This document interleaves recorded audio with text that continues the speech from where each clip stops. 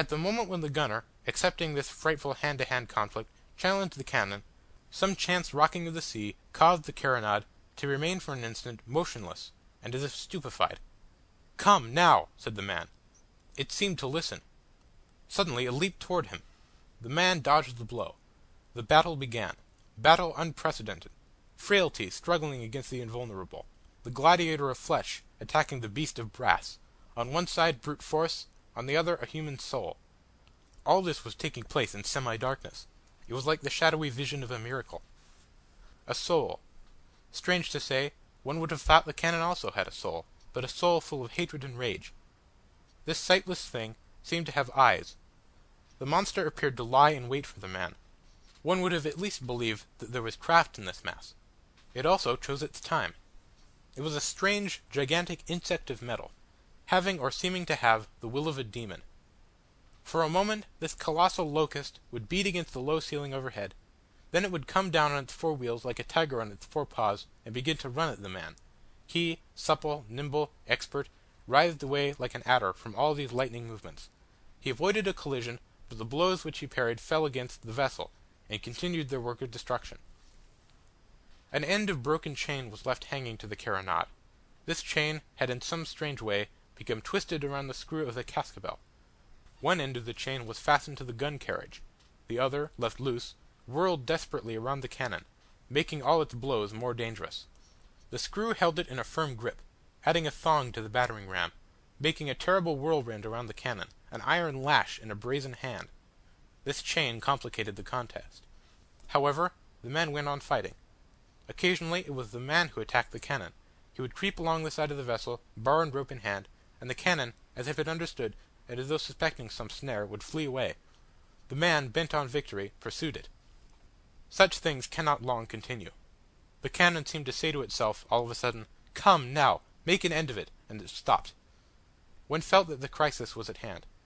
The cannon, as if in suspense, seemed to have, or really had, for to all that was a living being, a ferocious malice prepense. It made a sudden quick dash at the gunner. The gunner sprang out of the way, let it pass by, and cried out to it with a laugh, "Try it again!" The cannon, as if enraged, smashed a carronade on the port side. Then, again seized by the invisible sling which controlled it, it was hurled to the starboard side at the man, who made his escape. 3 carronades gave way under the blows of the cannon. Then, as if blind and not knowing what more to do, it turned its back on the man, rolled from stern to bow, injured the stern and made a breach in the planking of the prow. The man took refuge at the foot of the steps, not far from the old man who was looking on. The gunner held his iron bar in rest. The cannon seemed to notice it, and without taking the trouble to turn around, slid back on the man, swift as the blow of an axe. The man, driven against the side of the ship, was lost. The whole crew cried out in terror. But the old passenger, till this moment motionless, darted forth more quickly than any of this wildly swift rapidity. He seized a package of counterfeit assignats, and, at the risk of being crushed, succeeded in throwing it between the wheels of the carronade.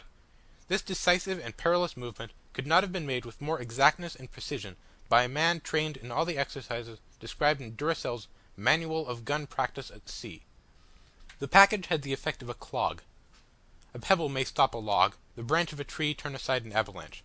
The carronade stumbled. The gunner, taking advantage of this critical opportunity, plunged his iron bar between the spokes of one of the hind wheels. The cannon stopped. It leaned forward. The man, using the bar as a lever, held it in equilibrium.